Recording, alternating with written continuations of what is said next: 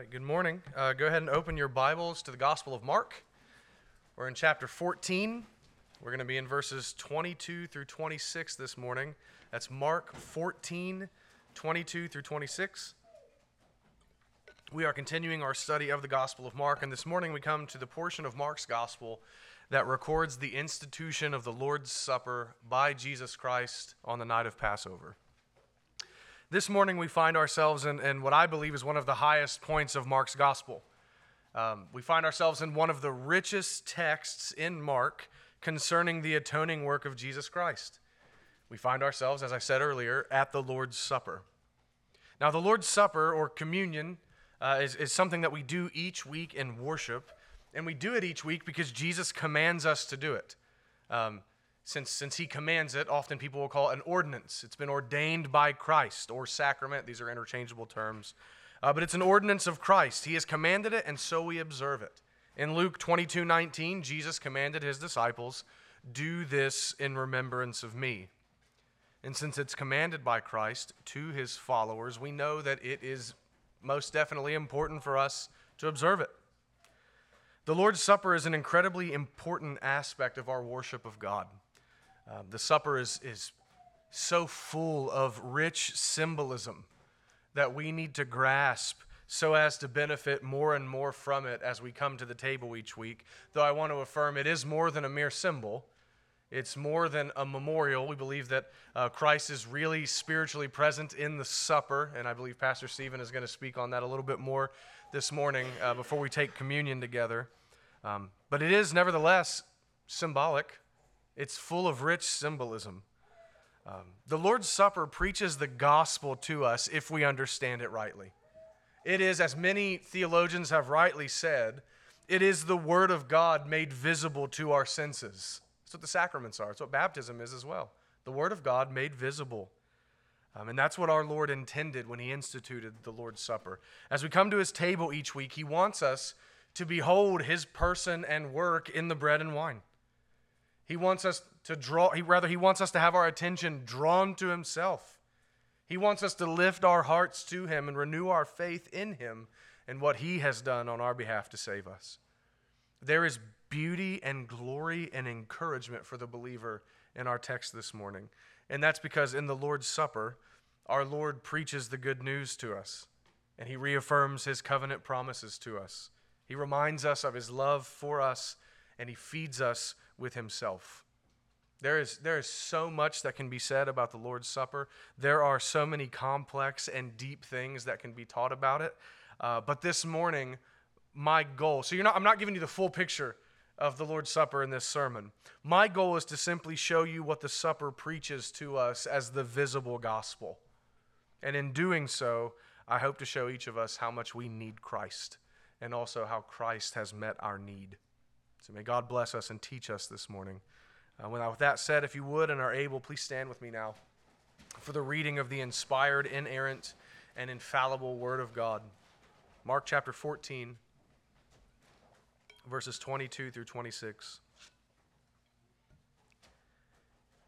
And as they were eating, he took bread, and after blessing it, broke it, and gave it to them, and said, "Take, this is my body." And he took a cup, and when he had given thanks, he gave it to them, and they all drank of it. And he said to them, "This is my blood of the covenant, which is poured out for many. Truly I say to you, I will not drink again of the fruit of the vine until that day when I drink it new in the kingdom of God." And when they had sung a hymn, they went out to the Mount of Olives. This is the word of the Lord. Let's pray.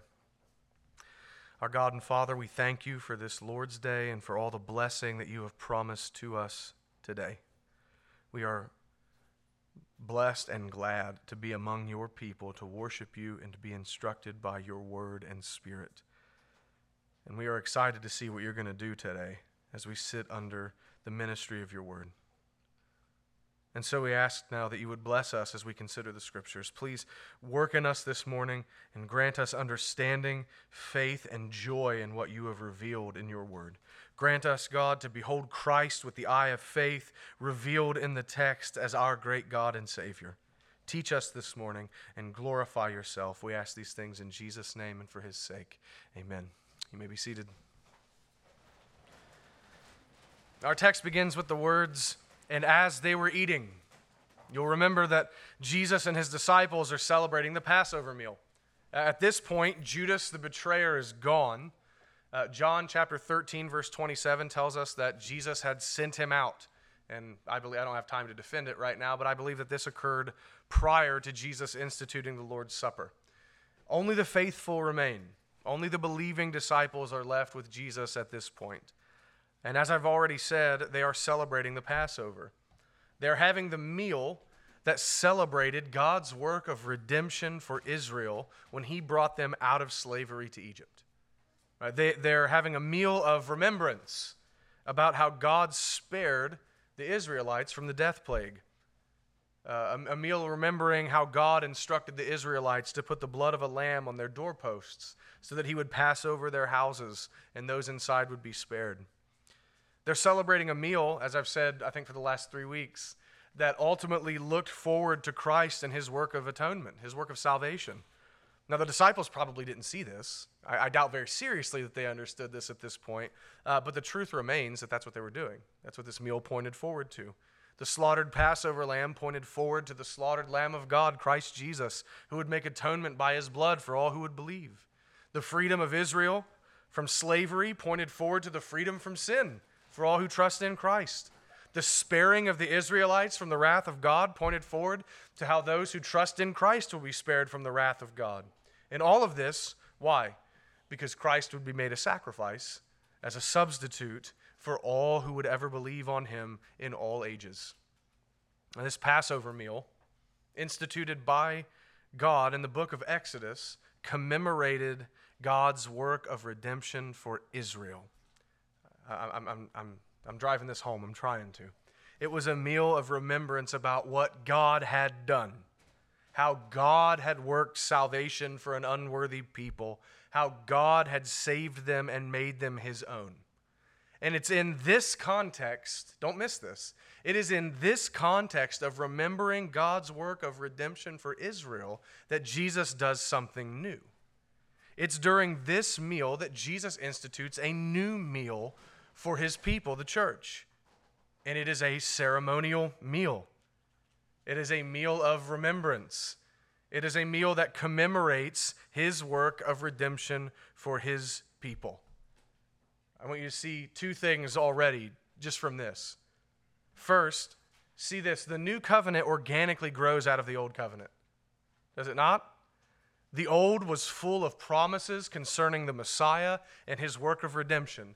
The old covenant was full of types and shadows that pointed forward to Christ and the new covenant. And the new covenant, established in the blood of Christ, is the fulfillment of what God had promised to man since the fall in the Garden of Eden. Brothers and sisters, know this, just a brief, quick point. The Bible tells one story, and Christ is that story. Christ is the sum and substance of the Scriptures. It's all about him, whether it's promising him or him coming or looking back on what he's done or looking forward to his coming. The whole book is about him, and the New Testament organically grows out of the Old.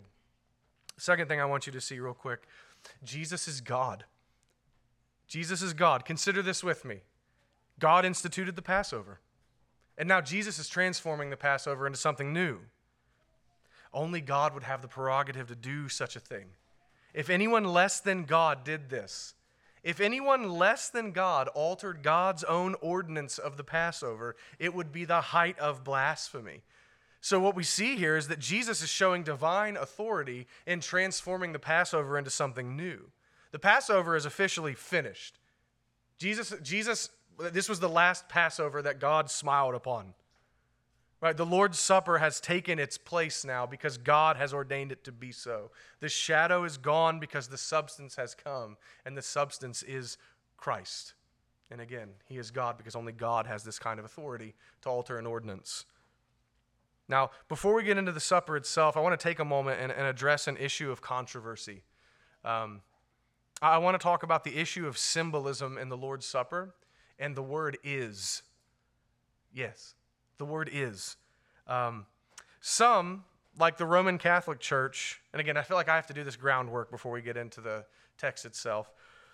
Some, like the Roman Catholic Church, claim that "is" in our text means that the bread and wine are changed into the literal body and blood of Christ. They claim that when Jesus says, "This is my body," that is basically an equal sign, and therefore Jesus is saying that he has, in that moment, miraculously turned the bread and wine into his literal body and blood. But that is utter nonsense, and let me explain why. First, the Passover meal was a symbolic meal. If you know much about the Jewish tradition, all of the food represented something, and it was symbolic. The lamb represented the slaughtered lamb in Exodus. Bitter herbs that were present there represented Israel's bitter slavery to Egypt. Unleavened bread represented the haste with which the Exodus had to be made. There wasn't time to let the yeast rise, right? It was quick. All of the food in the Passover was symbolic, and that's the meal that they have been having this evening. The disciples understood the food has symbolic meaning, and Jesus was continuing that symbolic theme when he instituted the Lord's Supper, right?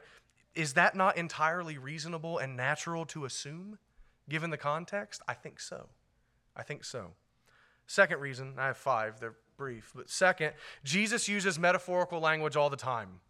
So we have warrant to believe he's doing that here, right? Elsewhere, Jesus says, "I am the door," right? And that "I am" is the same same root verb as "is" here in the text, right? Jesus elsewhere says, "I am the door," and nobody believes that Jesus is made out of wood and has hinges. If you do, please see me after church. We need to talk, right? Jesus is not a door.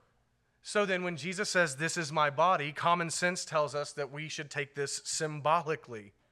Third, this is fun. To literally drink the blood of Christ would be a violation of the Mosaic law that was still in effect at that time. Leviticus chapter 3, verse 17, and chapter 7, verses 26 and 27 forbid the consumption of blood. I don't personally believe that Jesus was commanding his disciples to break the ceremonial law of God that was still in effect, because that would be sin, and he would have been instructing them to sin, which means he can no longer be our Redeemer. I'm not willing to sacrifice the gospel over a foolish reading of this passage. Fourth, in verse 25, after the disciples drink the wine, Jesus calls it the fruit of the vine. He says, "I will not drink of the fruit of the vine until." Fruit of the vine, what does that mean? It means Jesus affirms that the wine was still really wine. He calls it the fruit of the vine after they've drunk it. So then, hear me, after the words of institution, "This is the blood of the new covenant," after the words of institution, Jesus says it's still wine. It's fruit of the vine. Not that, as the Catholics would say, it just looks like wine and retains all the outward appearances of wine. No, Jesus says it is still the fruit of the vine. It's still wine. Therefore, he did not turn it into his blood. Fifth, and maybe most importantly, this and the Jesus would have been commanding sin. There are Christological issues and heresies that you have to commit in order to affirm that the bread and wine become the physical body and blood of Christ. Bear with me for a moment. If you don't catch all of it, that's fine. I can talk to you about it after church. The human nature of Christ is truly human. We confess this. Truly human, just like us, except without sin. It is united to the divine nature, but it is not blended or mixed or confused with the divine nature. This means then that the human nature of Christ is not infinite or omnipresent. There's only so much of it, and it can only be in one place at one time, just like our human nature, just like us. He's truly human, right?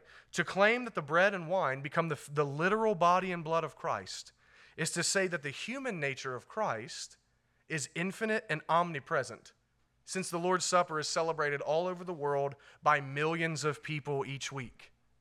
And if you believe that the human nature of Christ is infinite and omnipresent, you now have to blend the two natures together to where the human nature now has some of the attributes that are exclusive to God, and you've just destroyed the truth that Christ is truly human like us, which means he can no longer be our mediator. I believe this is the ancient heresy of Eutychianism, I think is what it is. And we don't want to commit any Christological heresies. That's very important that we don't do that. So we reject this view. In light of all of this, we are under the constraint of Scripture and common sense to understand Jesus to be speaking figuratively at the Lord's Supper. Right? The bread and wine represent the body and blood of Christ. They are emblems. They are symbols of his body and blood. The Lord's Supper, again, I want to affirm, is more than a mere symbol, But the elements of the supper are truly bread and wine and remain truly bread and truly wine the whole time.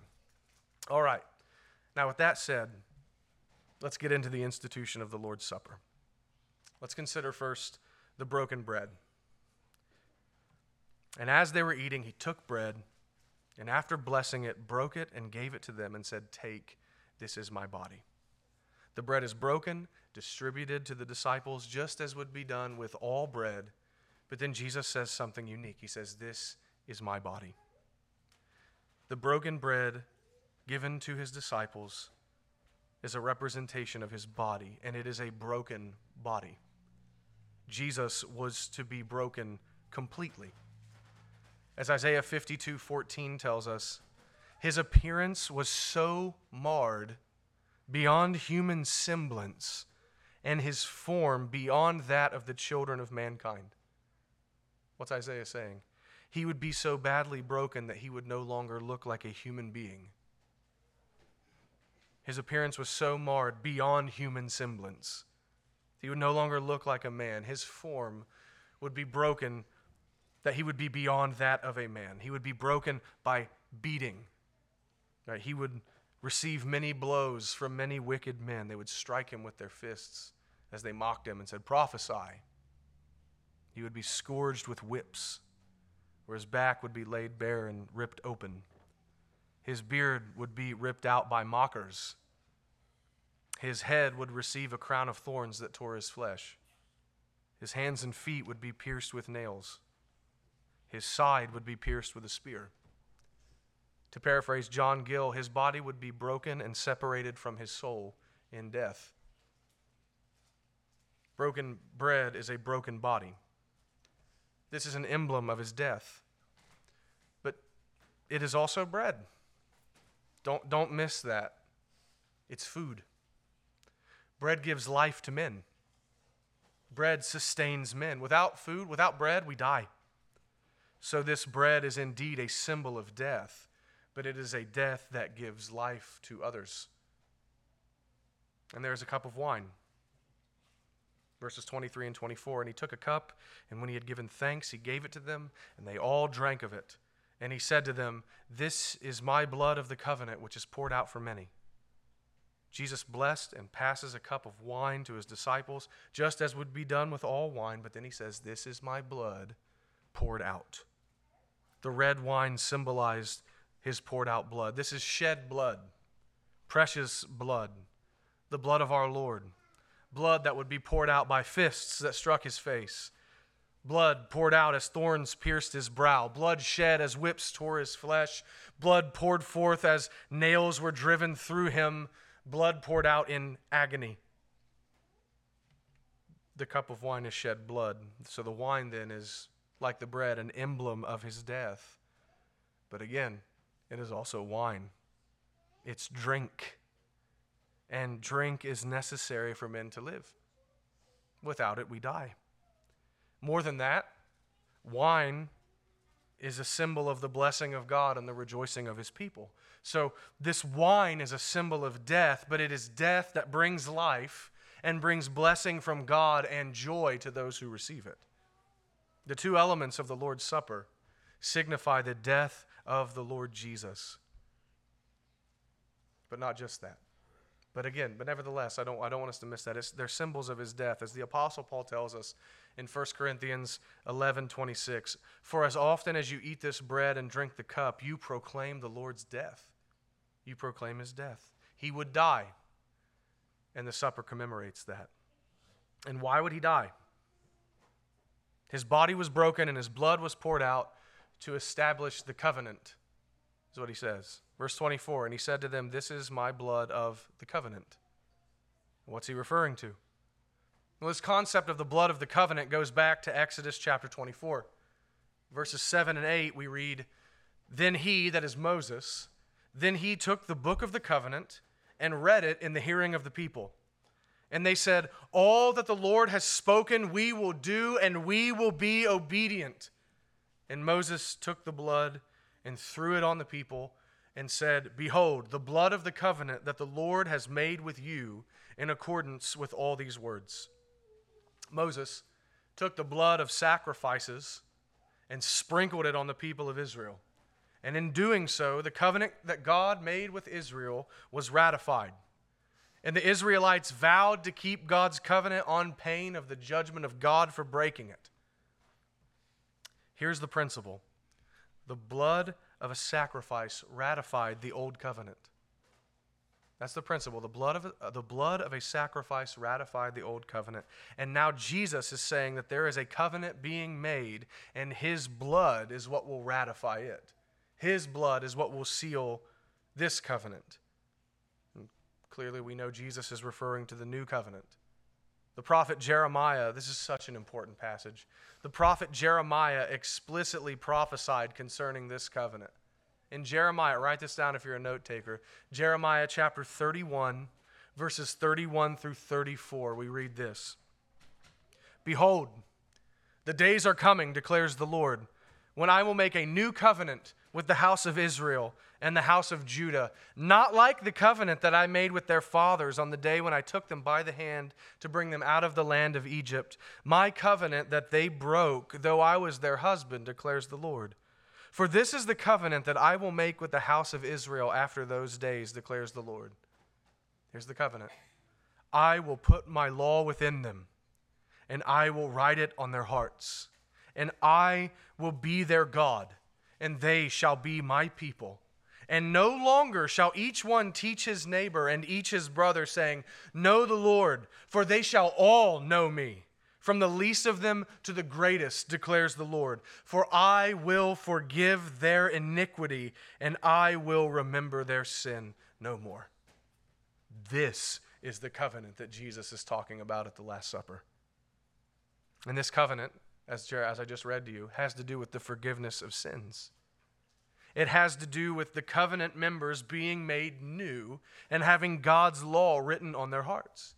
It has to do with the personal, intimate knowledge of God for all that are in the covenant. This covenant is not about land or physical offspring or earthly promises of wealth and prosperity and longevity to those who obey, like the old covenant was. This covenant is about salvation. This covenant is new and better, with better promises and a better mediator, as the author of Hebrews tells us. And this is the covenant that Jesus Christ came to establish. As Jesus says in Matthew 26:28, his blood is poured out for the forgiveness of sins. This is directly related to the covenant Jeremiah talked about. The new covenant was to be established in Christ's blood. That is, it is established by his death. It was promised beforehand in many ways. Look at all the covenants of the Old Testament. Promised in many ways, but it was not ratified in history until his death. Jesus says that the wine is the covenant in his blood. His blood is the sealing of the new covenant. But then here's a question, and we're doing very basic theology here, but I want you to see how it is all connected because I found this beautiful. We ask the question, what does his death have to do with establishing this new covenant? How are they related? Brothers and sisters, his death will be the means that brings about the covenant promises of God to the people in the covenant. Let me say that again. His death will be the means that brings about the covenant promises of God to those in the covenant. His death will bring about the forgiveness of sins and personal fellowship with God for those who are in the covenant. Romans 3:25 and 26 say this, of Christ, whom God put forward as a propitiation by his blood to be received by faith. This was to show God's righteousness, because in his divine forbearance he had passed over former sins. It was to show his righteousness at the present time so that he might be just and the justifier of the one who has faith in Jesus. Let me break this down for you all. This is Gospel 101 stuff, but it's good for us to hear these things over and over again. So hear me. God will not and cannot wink at sin.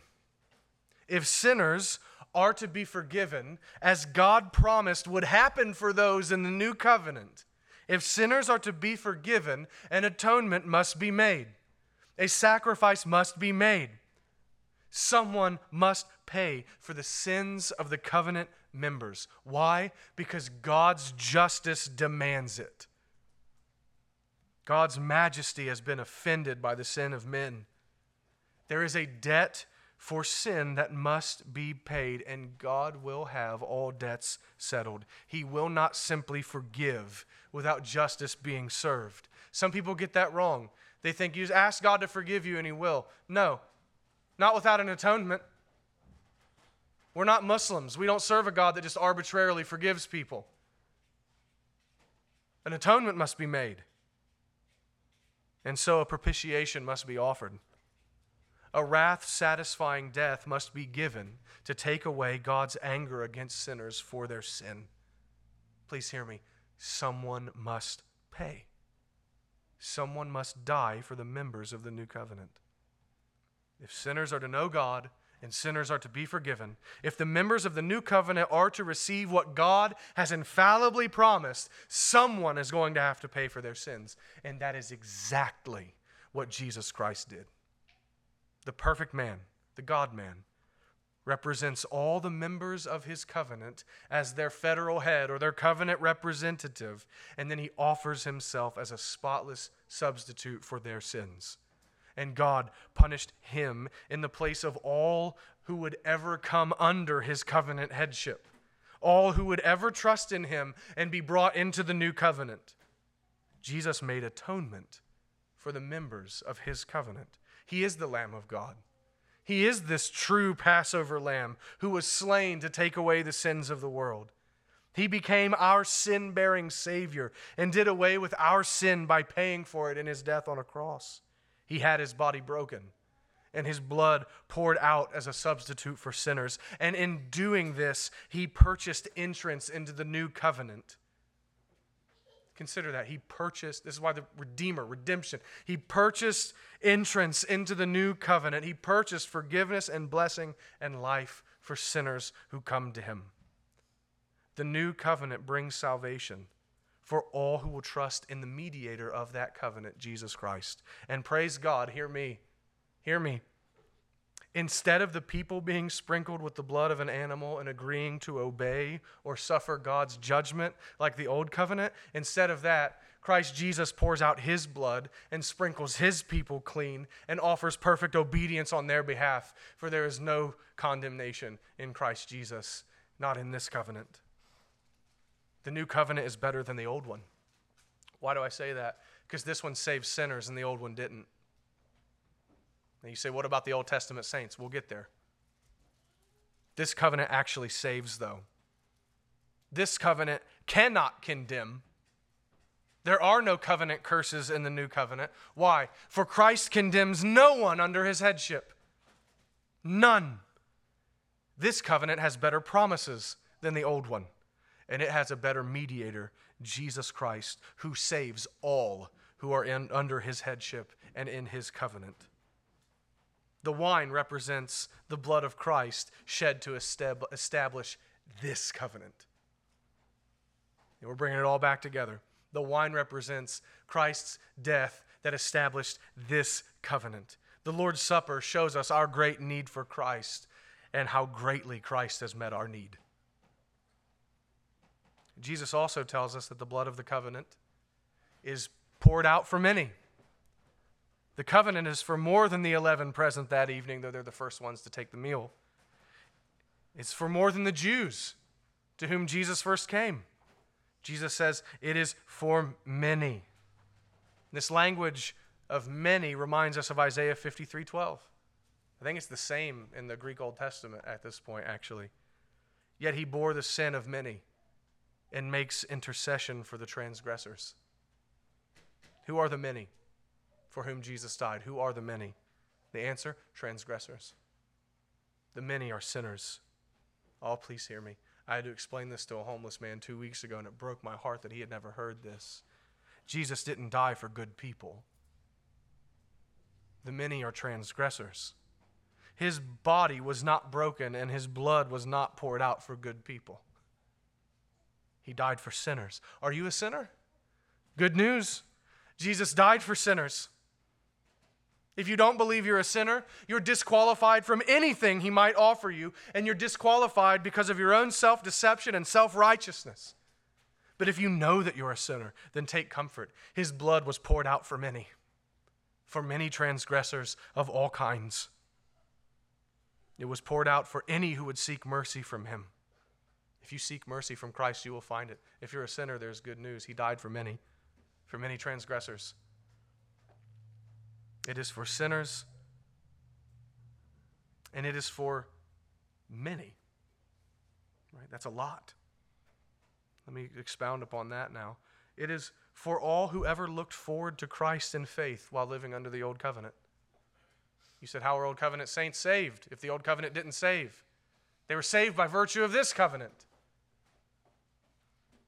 He died for all who ever looked forward to him in faith under the old covenant. He died for all who ever looked to him that day when he instituted the Lord's Supper and died for sinners. And for all who would ever look to him in faith in the future after he had made the atonement. He died for many. Who are the many? The elect in all ages, from the time of Adam until the day he comes again. The new covenant is the one that saves. It is the fulfillment of all God's promises and covenants throughout the Old Testament. It is what everything prophesied and pointed forward to. It is the culmination of all of redemptive history. The covenant of grace ratified in history in the blood of Christ is the new covenant. And again, I say it is the covenant that brings salvation and the forgiveness of sins to all who have ever believed on Christ in the past or ever will in the future. Please hear me. In light of this, know this: there only has ever been one way to be saved. That is through faith in Christ. The Old Testament saints were saved by believing in God's promises to one day send a Redeemer to save them.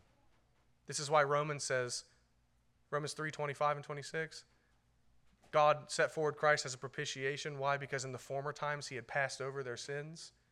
What was he doing? He was forgiving Old Testament saints based off of what Christ would do in the establishment of the new covenant. The Old Testament saints were saved by Christ. They were saved by Christ. This is why Jesus tells the Pharisees, Abraham looked forward to my day and rejoiced.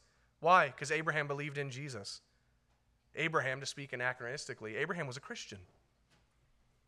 Abraham believed that God would send a Messiah. Did he know his name was Jesus? No. Did he understand all the complexities that he would be the God-man? No. He believed God's promise, though, that the Redeemer will come from your line. And he says, I believe what God said, and it was credited to him as righteousness. That is faith in Christ. And New Testament saints, how are we saved? By believing that God has accomplished his promises in the Redeemer, Jesus. All salvation is by Christ alone and by virtue of the new covenant inaugurated in his blood. Anyone who was ever saved or ever will be saved is saved by Christ and the new covenant, because that is the covenant that he mediates. Truly, brothers and sisters, his blood of the covenant was poured out for many, the elect in all ages. So we've considered what the elements of the Lord's Supper, bread and wine, what they represent. But there is more to the table than just bread and wine sitting on a table, isn't there? There's more than that. There is action that occurs at the table. I think Jesus wants his disciples to see something else. Consider the command in verse 22. Take. Take. Consider the giving in verses 22 and 23. He gave them the bread. He gave them the cup. There is giving and taking in this meal. Jesus gives the bread and wine, and the disciples are commanded, take. Brothers and sisters, Jesus gave his body and blood, and we are to receive it. We are to receive it with the hand of faith. We are to eat and drink with the mouth of faith. That is, we are to trust in his broken body and poured out blood. And that is simply another way of saying that we are to take in as we would food. We are to trust in, we are to depend upon Jesus Christ himself for our entrance into the new covenant and the salvation that he gives to his people. Please hear me. Please hear me. You must receive Christ with faith. You. I don't doubt anyone's profession of faith in here. I have no reason to, but just know this. You must receive Christ. It cannot remain an abstract thought for you. Please hear me. It cannot be a mere set of theological propositions. You must take and eat. You must take and drink. You must receive Christ himself by faith. You must depend upon him. You must look with the eye of faith to the broken body and shed blood of the Savior. You must trust in him to save you from your sins. You must take and eat.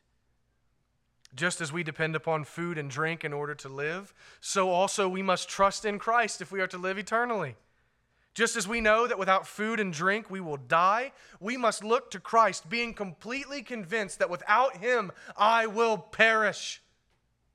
Just as you would look to food, you must look to him. He must become as real to us as bread and wine in our hands. He must become more precious to us than food and drink. We must recognize our need for him and receive him.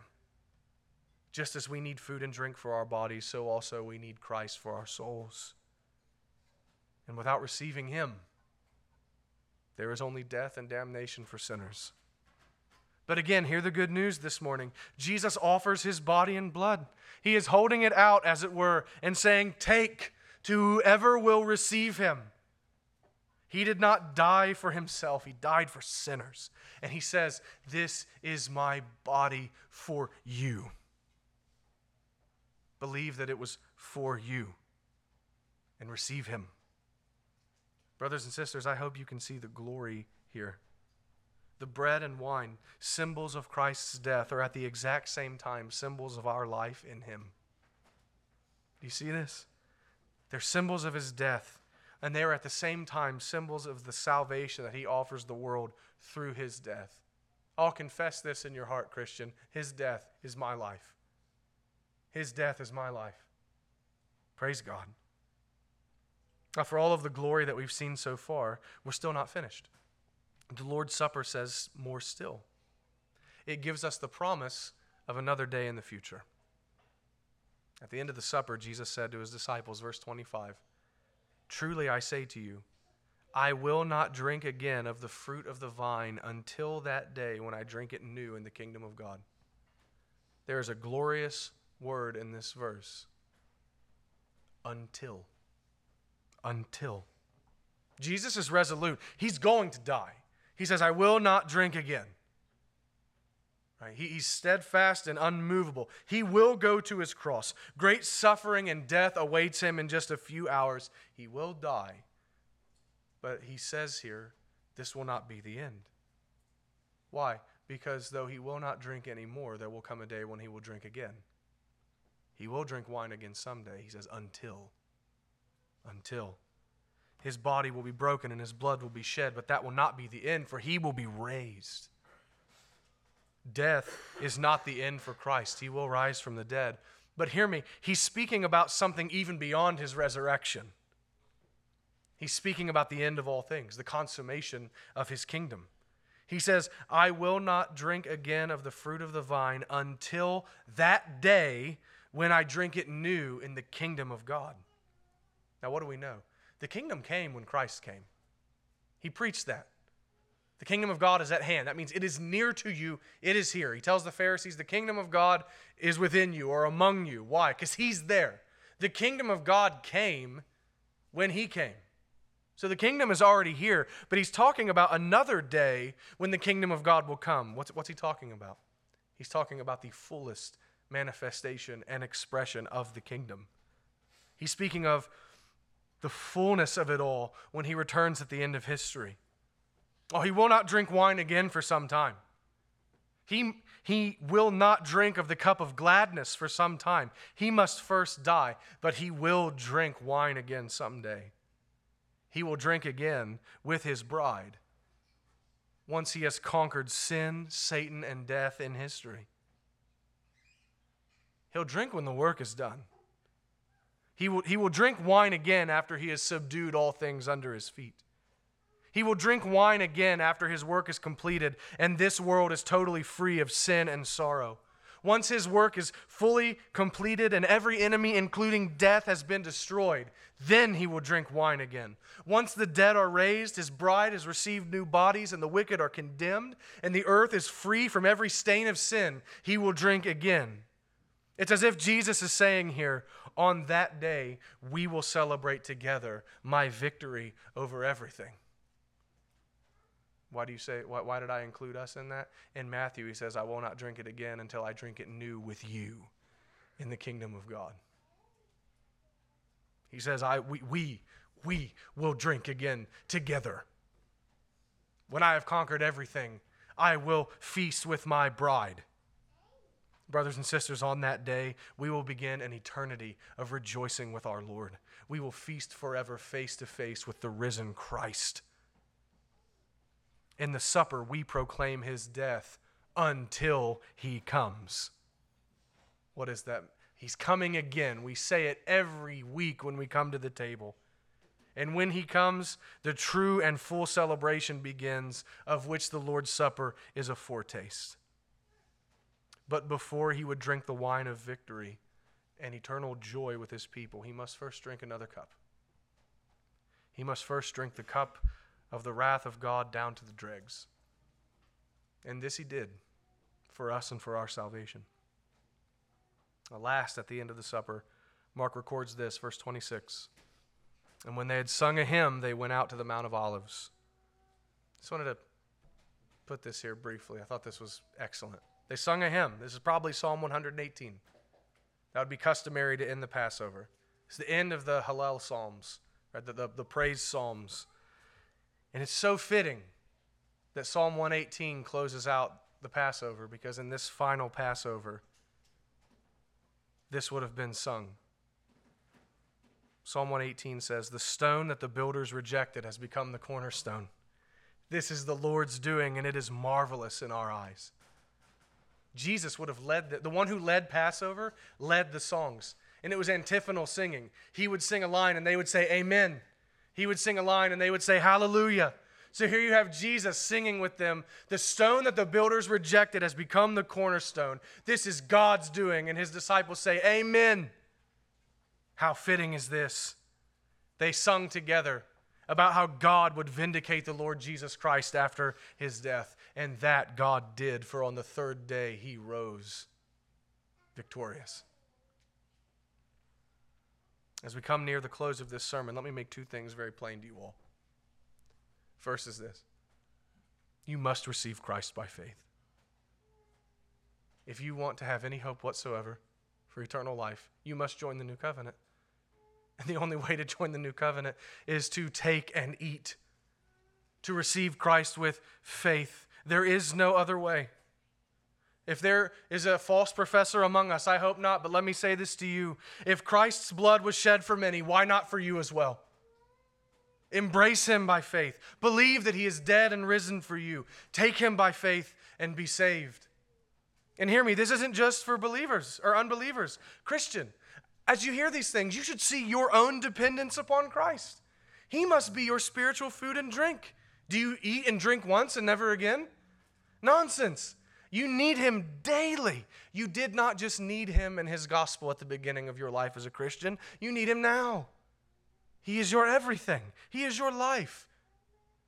Daily receive him. I'm not saying you get justified again and again and again. That's nonsense. That's blasphemous. But I am saying this. Daily we should recognize our dependence upon him and renew our trust in him daily. And in a sense, we receive him daily by faith. This is for us, Christian.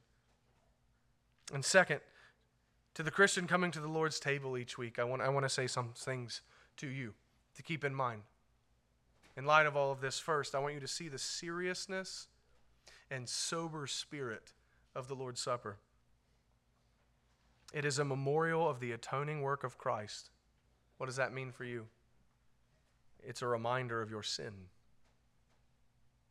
How awful must sin be if it took the blood of the Son of God to make atonement? And it was for you. You should be reminded of the seriousness of your sin. Likewise, you should see the joy of the supper. Why? Because it's a memorial of Christ's atoning work. It declares that Christ has paid the full penalty for those sins. It declares to you who receive it by faith that you are a member of the new covenant inaugurated in his blood. Christian, the supper tells you salvation is yours because Christ is yours and you belong to him by covenant. And thirdly and lastly, as you come to the table, see the promise of a future day of rejoicing. He will come again, and we will feast with him forever, having no further need for the Lord's Supper. There'll come a day we don't need it anymore. Why? Because we're face to face with the one who came to us in the supper each week. That day is coming, and we proclaim it every time we take the supper. May God grant each one of us to see our need for Christ, and may he likewise grant each of us to receive the needed Christ by faith. Amen. Let's pray. Our great God, we thank you. We thank you for Christ, for his sacrifice on our behalf, for his broken body and shed blood that was for us, that we might be forgiven and have intimate knowledge of God through him. I pray that you would help us to see these things, and that is to behold Christ with the eye of faith in the supper each week as we come. And God, as I said earlier, if there's an unbeliever not among us, I pray that you would help them to see that all they need to do is take and eat. All they need to do is receive Christ with the mouth of faith. Help all of us to believe upon him and to glory in him. We pray this in Christ's name. Amen.